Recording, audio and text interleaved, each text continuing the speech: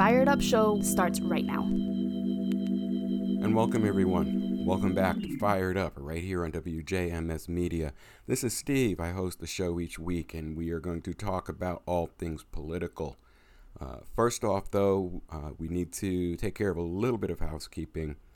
As the time you're listening to this podcast, we have just completed passing through the 22nd anniversary of the 9/11 attacks on the World Trade Center, the Pentagon, and the plane that was downed by its own passengers in Shanksville, Pennsylvania, on this date back in 2001.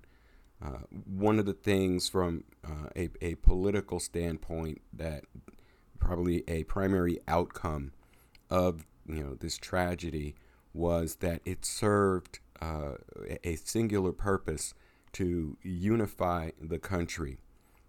In the immediate aftermath of that day, the country came together as almost never before and rallied around America. The Democrats and the Republicans, all of those differences that we saw back then were put aside. The country was consumed with getting to the bottom of who was responsible for this heinous act. Where did they come from? How did they accomplish this feat of flying, two large passenger airliners into the two towers of the World Trade Center, ultimately leading to their collapse, as well as flying a third into one wing of the Pentagon in Washington, D.C., and a fourth plane that was allegedly targeting either the Capitol building or the White House, was stopped by a brave group of passengers on board who fought their way and took control and ended up deliberately crashing that plane into a field in east central Pennsylvania. The nation was, as I said, consumed with finding out who was responsible for this, why it happened. And over the course of the next 10 years and more, because we're still pursuing and bringing to justice people who led and participated in that tragedy on 9/11. But most importantly, after a 10-year search, the leader of the Al-Qaeda movement at the time, who was believed to be the mastermind behind the plot, Osama bin Laden, was finally located and was killed by an American SEAL team. And I don't know if you remember the night that then President Obama came out to the East Room and announced to the nation that Osama bin Laden had been found and had been killed. There was a tremendous uproar as Americans across the board, Democrats, Republicans, Independents, and everybody celebrated what they saw as at least the start of a victory over Al-Qaeda and bringing the people who perpetrated that event to justice. It has continued in the years since. Additional members of bin Laden's leadership team that planned and carried out the attack have been identified, have been located, and have been taken out. So it was a very triumphant period of time for the United States. It was a time like, as I said, almost no other, where the country was truly unified. If we look, back across the years and see where we have come from then to where we are now, it really kind of boggles the mind as to how we have gotten to the point we have come to with the divisions in this country, when in fact we know that it is more than possible for America to be a united nation, to work together across political, ideological, religious, racial, and all other boundaries toward the common goal of moving our nation forward. It was, as I said, a time of celebration that some levels of justice had been delivered to the perpetrators of the act.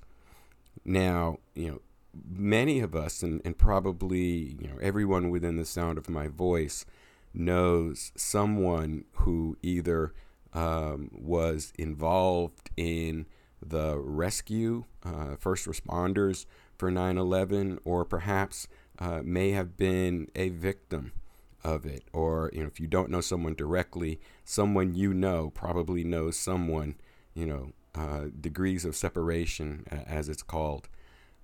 For me personally, it was all brought home on the Super Bowl that was played, after the attack in 2002. I don't remember what teams played. I don't remember what the final score was. What is seared in my memory is the halftime show and the pre-game singing of the national anthem by Whitney Houston, which was an absolute tremendous rendition of that song. But more importantly for me, what brought it back was during the halftime show, they scrolled a list of the names of the people who were known to have died at that time from the attack, on New York, Washington, and in Pennsylvania. And I was watching it, and a name scrolled up the screen of someone I know or knew. And since then, and every year since, I have dedicated a portion of the time on September 11th to remembering and thinking about the memory of Myra Joy Aronson, who I worked with for several years up in Massachusetts, and who was a friend. She had a quirky sense of humor. She was part of our marketing team. She was really good at what she did.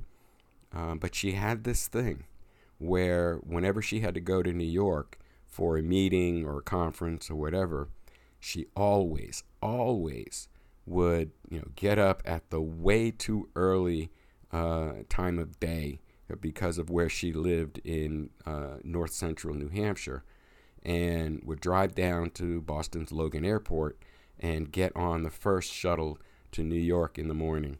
And I remember, giving her some ribbing about it as to, why she would get up at the crack of dawn, 3:00 in the morning, to drive down to Logan Airport to take the shuttle.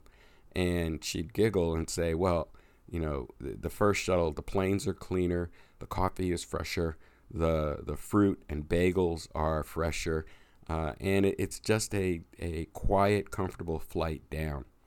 So it was with some level of shock that I realized, as I saw her name scroll up among the list of the people who died in that first plane that went into, I believe it was the South Tower of the World Trade Center. And, immediately among the shock, I remembered that, yes, she always took that first shuttle. And, I couldn't help but think at the time that, if she had been caught up in traffic or some other scenario that, you encounter when you're trying to get to the airport to go somewhere, and had missed that flight, that she would, likely still be with us today, spreading her unique level of joy and quirky humor to her friends and associates. So, like, as I said, like many people in this country who either know somebody or know somebody that knows somebody or know somebody that knows somebody that knows somebody else of a person who, died or was injured in 9/11. I know someone personally who died on that day. And my thoughts on the 11th of September, on these anniversaries, always go not only to all of the several thousand people who perished on that day or have perished since. My thoughts always end up coming back and centering around the memory of Myra Joy Aronson. So, to her, I say, rest in peace. Still thinking about you, still in my thoughts. And, hopefully, things in your spirit is resting comfortably wherever you are.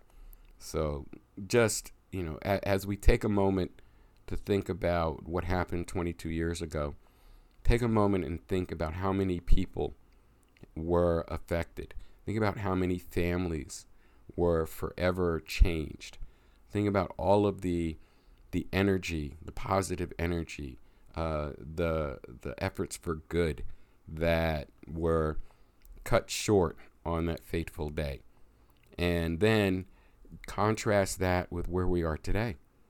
Look at, how divided the acrimony between, political parties, the fighting and the infighting and all of the things we see every day now in our news, and realize that, it unfortunately it takes an event like a 9/11 to make all of that go away, at least for a short period of time. And I dare say that I am not alone in thinking how wonderful it would be if we could have that same sense of unity that we had post 9/11 every day here in this country. So again, my thoughts go out to the memory of Myra Aronson and all of the nearly 4,000 people who died on that day, and the thousands that have died since. So take a moment and just reflect on that.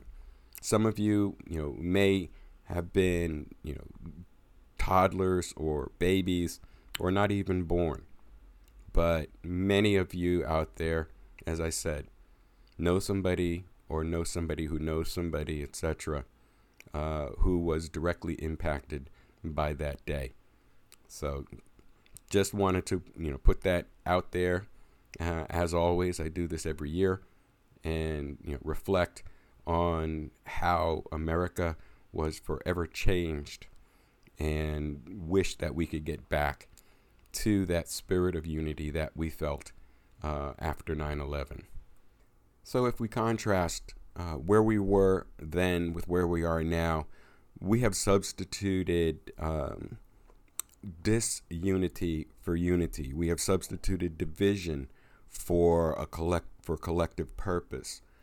We have become a nation of two sides, neither of which are willing to go any great distance to talk to each other, to work with each other, and to find common solutions to our nation's problems.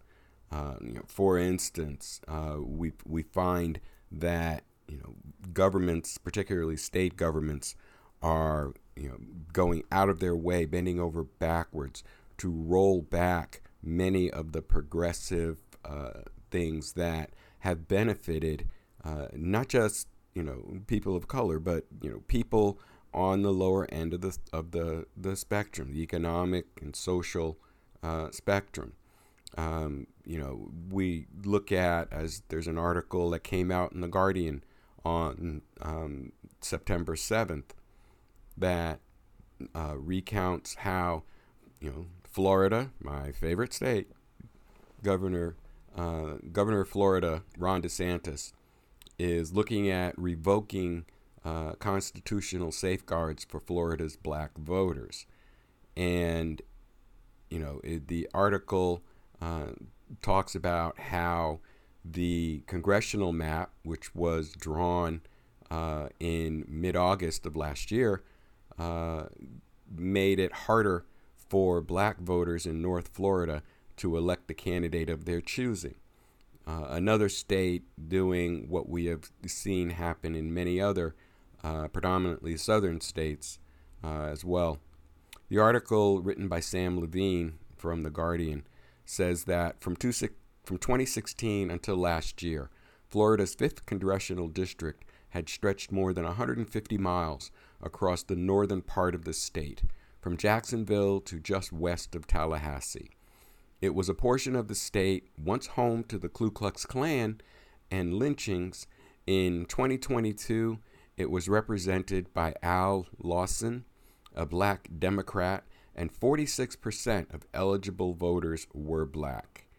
The article continues, that year DeSantis went out of his way to chop the district up into 4 majority white ones, all of which elected a Republican last fall.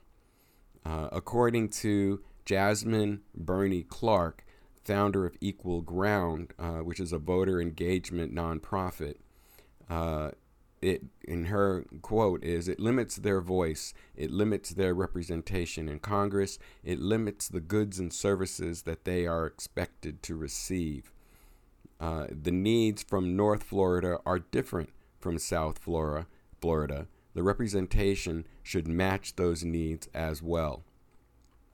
So, we've talked about this on this program numerous times, about how so many of the red states, particularly, again, those in the South, such as Florida and Texas and Alabama and Georgia, have taken extraordinary measures to restrict the access and impact of minority and poor votes in the state.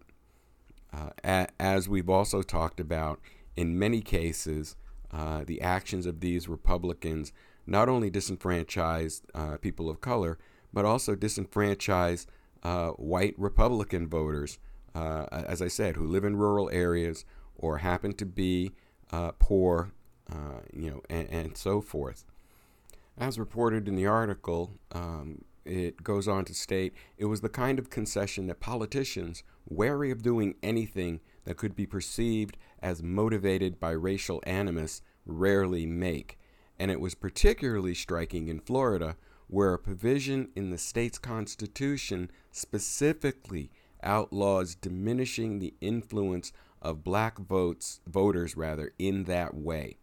Voters overwhelmingly approved that provision as part of a set of anti-gerrymandering reforms called the Fair Districts Amendments in 2010. So it was no surprise that Circuit Judge J. Lee Marsh struck down the map. Quote, under the stipulated facts in the lawsuit, plaintiffs have shown that the enacted plan results in the diminishment of black voters' ability to elect their candidate of choice in violation of the Florida Constitution, he wrote in his ruling. It's more like common sense, according to Brenda Holt, a Democratic county commissioner in Gladstone County, which was on the western edge of Lawson's old district and is the only majority black county in Florida. Now, Governor DeSantis has already launched an appeal on the ruling, and the case is likely to go to Florida's Supreme Court, where he has appointed 5 of the 7 justices. And the governor, according to the article, has set his sights on an even bigger goal, getting rid of the protection in the state constitution altogether. It, is part of a broader conservative push in the courts to limit considerations of race in redistricting, even when it's being used to protect voters of color. So as we've seen time and time again, and we've brought these stories to you here on this program, but legal battles over black representation and redistricting have been occurring across the U.S. South. Even though that's been happening, the fight in Florida is unique. Other cases that we've talked about focused on whether states like Alabama and Louisiana are required to add districts to ensure black voters can choose their preferred candidate. The Florida case is the only one that involves dismantling an existing district that was allowing black voters to choose their preferred candidate if they are able to do so. So, in 2015, the Florida Supreme Court ordered the state to adopt the current configuration of the 5th Congressional District to preserve the ability of black voters in that part of Florida to elect the candidate they want. Once the district went in place, it became illegal for the state to get rid of it under the Florida Constitution. Now, DeSantis is, being bold in his approach to it. He thinks the bar on diminishment itself is illegal. Drawing the district, lawyers for the state argued, requires map makers to go out of their way to consider race. That consideration, they argue, violates the 14th Amendment, which guarantees equal protection of law to all citizens. Translation, by drawing a district that favors black voters, as in this example, you're actually discriminating against the non-black voters, white voters, in that district. It's similar to an argument that was made in Alabama. It is, similar to arguments we have also seen in other states, again, primarily in the South. Now, the Florida case is unique because it involves a state-based constitutional provision. It could have broader implications, according to the article, if it reaches the U.S. Supreme Court. And that's according to Mark Gaber, Senior Director of Redistricting at the Campaign Legal Center, a nonprofit group. The court could be forced to decide whether the history of past discrimination makes it constitutional to prohibit the diminishment, the retrogression of minority voter strength. Translation, if this case could be decided in a way that would make considering the diminishment of votes of any particular group illegal. So its decision could also affect a handful of other states that have also have their standards barring what's called retrogression. So, so the upshot was, regardless how future appeals turn out, supporters of the move are pleased with the victory they received in court. According to Ms. Bernie Clark, said it felt like freedom. It felt like we were being unshackled from the belief that our votes do not count or that they do not matter. So what is our takeaway from this as we wind down this segment of the show? Well, the takeaway is this. When you boil it down to its root points, the realization is that Republicans and right-wing members of the Republican Party, so-called MAGA, or whatever you want to call them, understand that in a straight competition with votes, that they are outnumbered by Democrat, progressive, independent voters pretty much across the board. So what they have come to know is that if we can't win in a fair fight, we're going to change the rules. We're going to change the way the game is played so that the only possible outcome is for us to win. They've done it already in terms of what they have put in place to achieve the levels of gerrymandering that we see in so many Republican-controlled states across the country. And now they are diving down into the details. They are looking at what specific things in, whether it's state constitutions or whether it's the national constitution, what key components are there that need to be eliminated in order for, basically a red sweep of the board, in every election up and down the ticket going forward. And contra to that, what needs to happen by Democrats, by progressive, by independents, and also by moderate Republicans who think that that approach is too extreme, is the votes need to be put in place to change who is running the show. So if you are in a state that is a red state and you are Republican and you disagree with what your party is doing in terms of disenfranchisement, diminishment of votes, and others, then you need to exercise your vote and identify and elect candidates who feel as you feel. And they're out there. The Republican Party is not monolithic. The Republican Party is not all ultra-conservative. The Republican Party is not all MAGA. So you need to identify those candidates who, as we've said many times, think as you think and feel as you feel about the issues of the day, and support those candidates. Same thing for Democrats, independents, and progressives. Identify those candidates who believe as you believe, who think as you think, and who do according to your wishes, and support them. Get registered, go out, register your friends and your family, get out there, be active, be engaged, and vote on election day. Don't let election days slip by without casting your vote.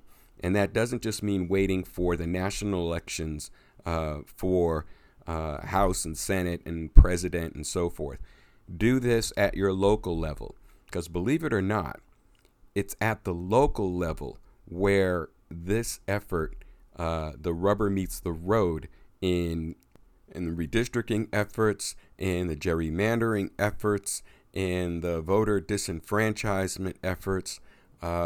Pay attention to what's being done. Pay attention to who is talking about these things, and then do your diligence, do your homework, find out what that means in terms of your access to the ballot, your access to your elected representatives, and your access to a government, whether it's local, state, or federal, that reflects your beliefs in what America is and what America should be. Don't let them do this by staying home. And I mean that for Republicans, I mean it for Democrats, I mean it for independents. We have come to a place in this country where Republicans believe that, the world will end if Democrats are in charge. And Democrats believe that the world will end if Republicans are in charge. This country is 240 plus years old.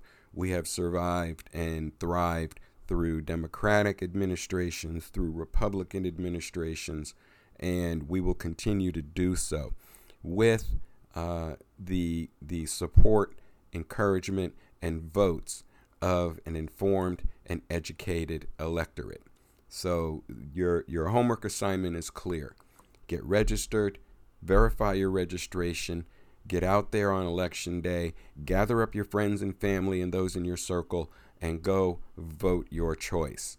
Don't let a small number of people decide your future. Finally, consider this. The most conservative wing of the Republican Party represents something less than 25% of all of the registered voters in the country. So right now that means that if you do nothing, or if you stay home, or if you don't vote, that 1 out of 4 people are going to decide your future for you. Don't let that happen. You be in charge. You be in command of your future. And the only way you can do that is by getting out there, getting registered, and voting on election day. So we will take our break here. When we come back on the other side, we're going to talk about a few other points that are happening in some other states. You're listening to the Fired Up podcast right here on WJMS Media. This is Steve. We'll be right back after the break. I was going to get my voter ID card because they said you had to have it in order to be able to vote. When I got there, I approached the gentleman at the counter and told him what I wanted. I showed him my veterans card. He said that was no good. He said you had to have a state-issued ID card in order to be able to vote. Seniors, women, people of color, young adults, those with low incomes, people with disabilities. Every citizen needs to review your documentation now to make sure you can vote in November. Please check with your local county election board to make sure the name on your photo ID closely matches the name you used when you registered to vote. Please contact us at 866-OUR-VOTE or 866-687-8683. And welcome back. Welcome back to the Fired Up podcast right here on WJMS Media. We're having a discussion and talking about voter registration, diminishment of voting districts, redistricting, gerrymandering, and so forth. And, if you followed this program over the course of the last 3 years, this is a subject that is not new to the Fired Up repertoire. We have talked about this on numerous occasions. But what we are seeing now, in my opinion, is instead of a behind-the-scenes kind of working against the system that has been done in the past by conservative and Republican right-wing legislators and lawmakers, we are now seeing much more blatant and out in the open violations. Give you a couple of examples. There was an article in Roll Call by Ryan Tarinelli. This was posted on September 5th. And the headline is, Federal Court names Special Master to redraw Alabama congressional map. Court sees no reason to give state another chance to draw the maps. So let's talk about that for a second. To give you a little bit of background, the original district map that was drawn up by the state of Alabama after the 2020 census was completed only included one minority district, even though Alabama's population currently has 25% African American residents, not and more minorities, not Asian, Latin, Hispanic, and so forth. Yet they don't have, according to the lawsuit that was filed, the districts that were drawn do not give minority voters an opportunity to elect candidates of their preference. The idea behind all of this, and you'll hear this phrase, electing candidates of their choosing or of their preference. It isn't that they necessarily want districts that are all black, all Hispanic, all Asian, and so forth, but they want districts that give minorities a fair opportunity to elect candidates of their choosing.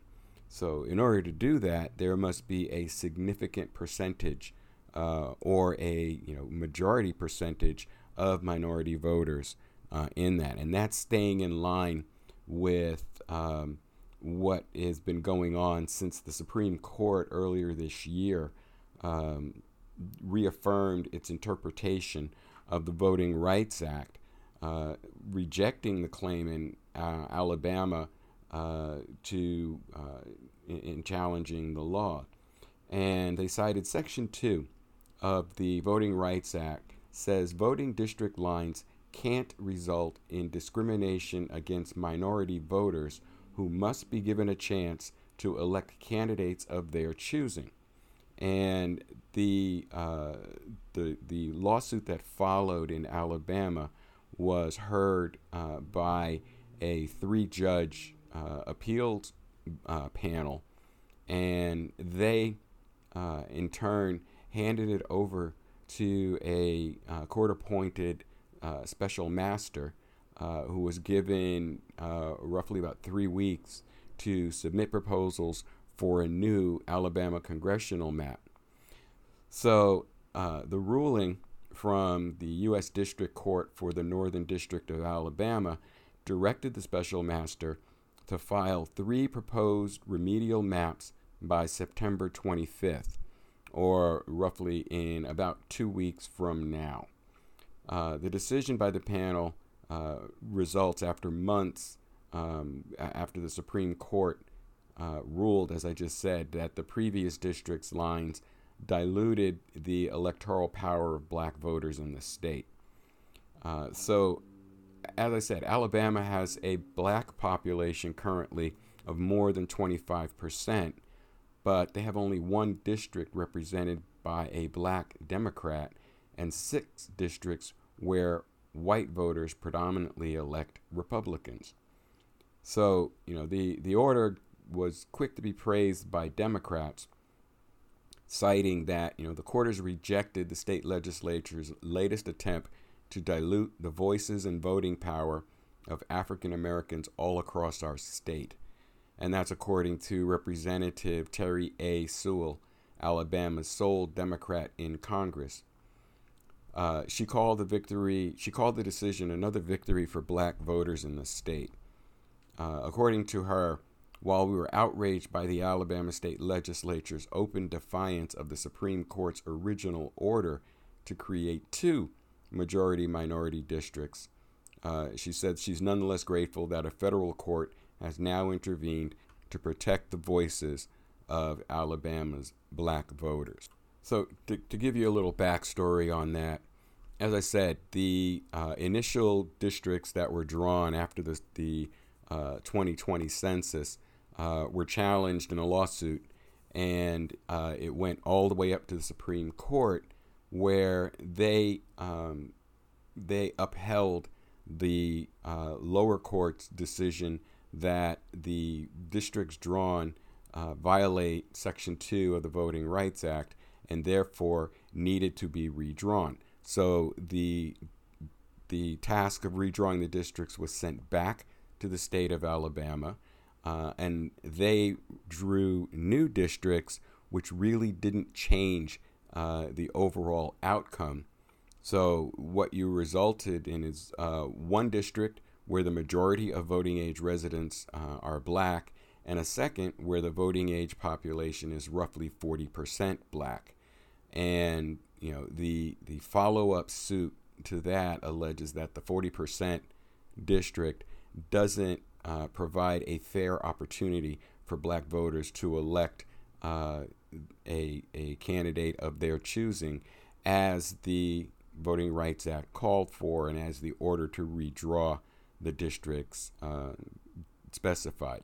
So essentially, Alabama skirted some of the Supreme Court's ruling and just drew districts that they thought were good enough, to use a term. The issue here is that whatever districts they end up with are going to be the districts for 7 more years until the next census and the next opportunity to draw new district lines. And it is one thing, as they cited in fighting the redistricting that came out, is they've had 2 bites at this apple, and they being the state of Alabama. So now, as the outcome of the second lawsuit, a special master has been appointed and been tasked with drawing better districts representing what the legal decision required. So we will see how that turns out. In a related story, we have a similar situation in neighboring state of Georgia. This comes from Associated Press, and this also came out on September 5th. Headline, Georgia redistricting trial begins with a clash over what federal law requires for black voters. So in a similar situation, Georgia's voting district maps were challenged in a lawsuit which went up to the Georgia Supreme Court, I understand. And as I said, much like Alabama, Georgia's districts violate Section 2 of the Voting Rights Act. Again, voting district lines can't result in discrimination against minority voters who must be given a chance to elect candidates of their choosing. So the case in Georgia is being heard by U.S. District Judge Steve Jones, and he's hearing that case without a jury, so he is the one who will ultimately rule on it. The plaintiffs argue that Georgia's failure is clear after the state added nearly 500,000 black residents between 2010 and 2020, but drew no new black majority state Senate districts and only 2 additional black majority state House districts. They also argue Georgia should have another majority congressional district. Sophie Lynn Lakin, who is an attorney representing the plaintiffs, said, "The court can and should guarantee that black voters are not denied the opportunity to participate on equal terms." Lawyers for the plaintiffs said that white voters continue to vote against candidates preferred by black voters, proving the Voting Rights Act remedy of drawing black majority districts is still needed. In other words, in order for black and minority voters to overcome the white majority representation in the district needs to be reshaped. Brian Tyson, on the other hand, defending the state's maps, argued that Georgia has a very different set of facts than Alabama, which prompted the recent court ruling. Tyson pointed the election of Democrats John Ossoff and Raphael Warnock to the Senate, as well as President Joe Biden's success in carrying Georgia's 16 electoral votes in 2020, as proof that candidates favored by black voters can win. In my opinion, that argument is a little bit lightweight. Ossoff and Warnock faced what could be called flawed candidates in that they had some legal and other baggage that they were fighting as part of their campaign. So, it can be said the way they said it, but it may not be totally fair. The argument is made that if Georgia's electoral system is not equally open to black voters, what would have to change? And that was asked by Mr. Tyson. And if the system isn't currently equally open, where is the failure to follow the Voting Rights Act? So, he's arguing that the plaintiff's proposed plans crossed the line from legally being aware of race to illegally drawing maps mostly based on race. That's a charge the plaintiffs actually are denying. So what they were doing, according to what Tyson was said, they had an expert named William Cooper who was brought in to draw alternate maps, and he's testified that it's possible to create more black majority districts. Cooper said in drawing the alternate maps, he considered a number of traditional district drawing factors, including reducing the number of counties, cities, and voting precincts that are split between districts. Put a pin in that, because that is one of the tactics that gets done frequently. They will take a voting precinct or a county that is, majority minority, and they will split it between two districts. Effectively, that's how they dilute the vote. All right. So he's saying that he considered those factors, and by reducing the number of county, cities, and voting precincts split between districts, his claim is that race did not predominate. He also continued the state's argument that Georgia's maps were drawn to protect incumbents and to prioritize Republican majorities, motives that are legal under federal law. He argued that recent voting behavior shows party, not race, is the most important factor motivating voters. And to a certain extent, that is true. Given the current political divisions in our country, party is very important in how the electorate votes. However, protecting and prioritizing Republican majorities, while legal under federal law, are, again, in my opinion, unfair in that it protects candidates that, may not be worthy or capable or may have issues that if the slate was completely open and free, they would not be elected. But because the deck is stacked in favor of one party or another, it covers a multitude of sins that candidates may have, and you can look no further than some of the candidates that have arrived in Congress and in state legislatures and state senates to see how that plays out. So it is they're trying to say that you can't presume race when partisanship is an equally plausible explanation. My argument to that is neither of them are, while they may be plausible, they shouldn't be valid. The end result, and it's part of the difficulty that our electoral system faces, is that rather than choosing people based on their qualifications, as a first priority in how we select our candidates, we are running our elections as popularity contests. Who's got the best TV ads? Who scored the most gotchas in the debate? All of these things play into what people think of when they go to the polls, rather than who is qualified to hold the position. Think George Santos. Think Marjorie Greene from the 14th district in Georgia. Any number of candidates.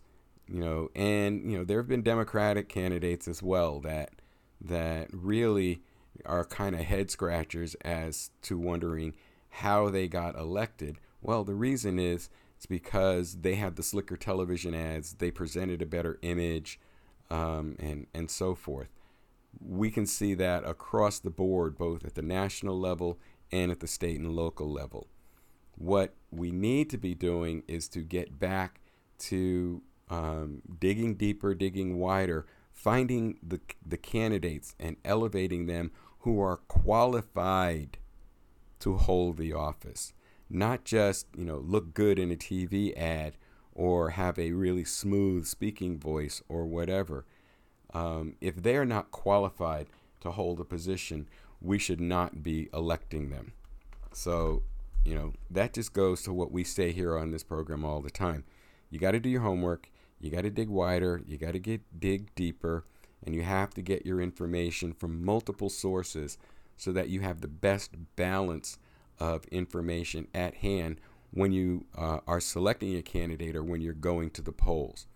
You can't just base it on who this political group or this lobby group or this corporation is picking. You can't judge it based on who spent the most money on TV, radio, and media social media ads. We need to be electing candidates that are able and qualified to get the job done. Now, that's not throwing a wet blanket over the entire elected office holders in this country, but it is saying that there is a predominance, at least again in my opinion, that many of the candidates who now hold seats, whether it's at the state, the local, or the federal level, their qualifications, their bona fides for holding that seat are shaky at best, and downright non-existent at worst. And again, if we look at candidates like George Santos in New York, and like Lauren Boebert, and others that you look at or you listen to and you go, what qualifies them to hold that office? Well, they just present better, they speak better, whatever. But are they qualified? Are they the most qualified people that we can find to run for these positions and get elected to these offices? These are the questions that we need to be asking. So as you look out over the political field in your area of the country, go beyond the TV ads and the flyers and the posters and the social media memes and all of that. Dig into their qualifications. What qualifies them to be a U.S. congressperson? What qualifies them to hold the position of governor? What qualifies them to hold a position of state senator or district court judge or whatever? And if they don't meet those qualifications, don't vote for them. Find someone else. Elevate someone else to run for that office. And that's how we're going to change and get back to the more responsible government that we had 20, 30, 40 years ago. Not saying that partisanship wasn't a thing in in the 70s and 80s, but we had candidates who really had brought something to the game, and that's where we need to get back to. So, and again, my opinion. So as we look ahead to the upcoming elections, the final thought I have is I wanted to give you a few things to consider to ensure, number one, that your vote gets registered and counted, and that your voice is heard. So I've got 7 items here, and there's more, but these are the probably the pick of the bunch. Item number 1: register. Go register now. You can do it online. There's websites, including vote.org, ballotpedia.org, where you can go and get registered to vote in your district based on your address. Once you get registered, follow up. Check your registration status at least monthly. As we've reported on this show and in other news outlets, the conservative right is expending great effort to find any reason they can to purge Democrat and independent and progressive voters from the rolls, to reduce the amount of competition they have at the polling place. So you can also use these sites and others to locate your polling place. Go find out where it is, because it may have moved. That's another tactic that's used in the disenfranchisement, diminishment of voting, is to, with as little fanfare as possible, move a polling place to another location. We saw that happen in 2022 as well as in 2020 at the national level. And don't be a single voter. Reach out to your family, reach out to friends, your social circles, your social media contacts, co-workers. Find out, are you registered to vote? Are you going to vote in the upcoming election? If not, why not? Talk to them, talk the subjects. What's important to them? What candidates are talking about issues that they are concerned about?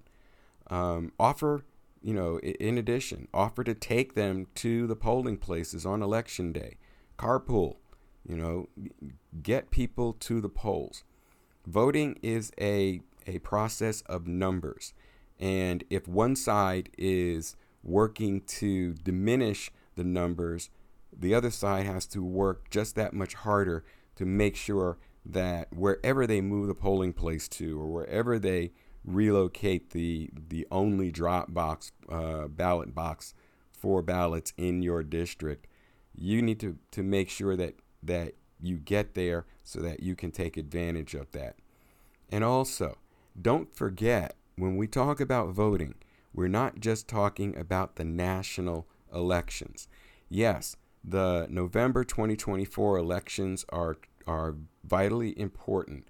They will determine who's going to be president, who's going to control the Senate, who's going to control the House.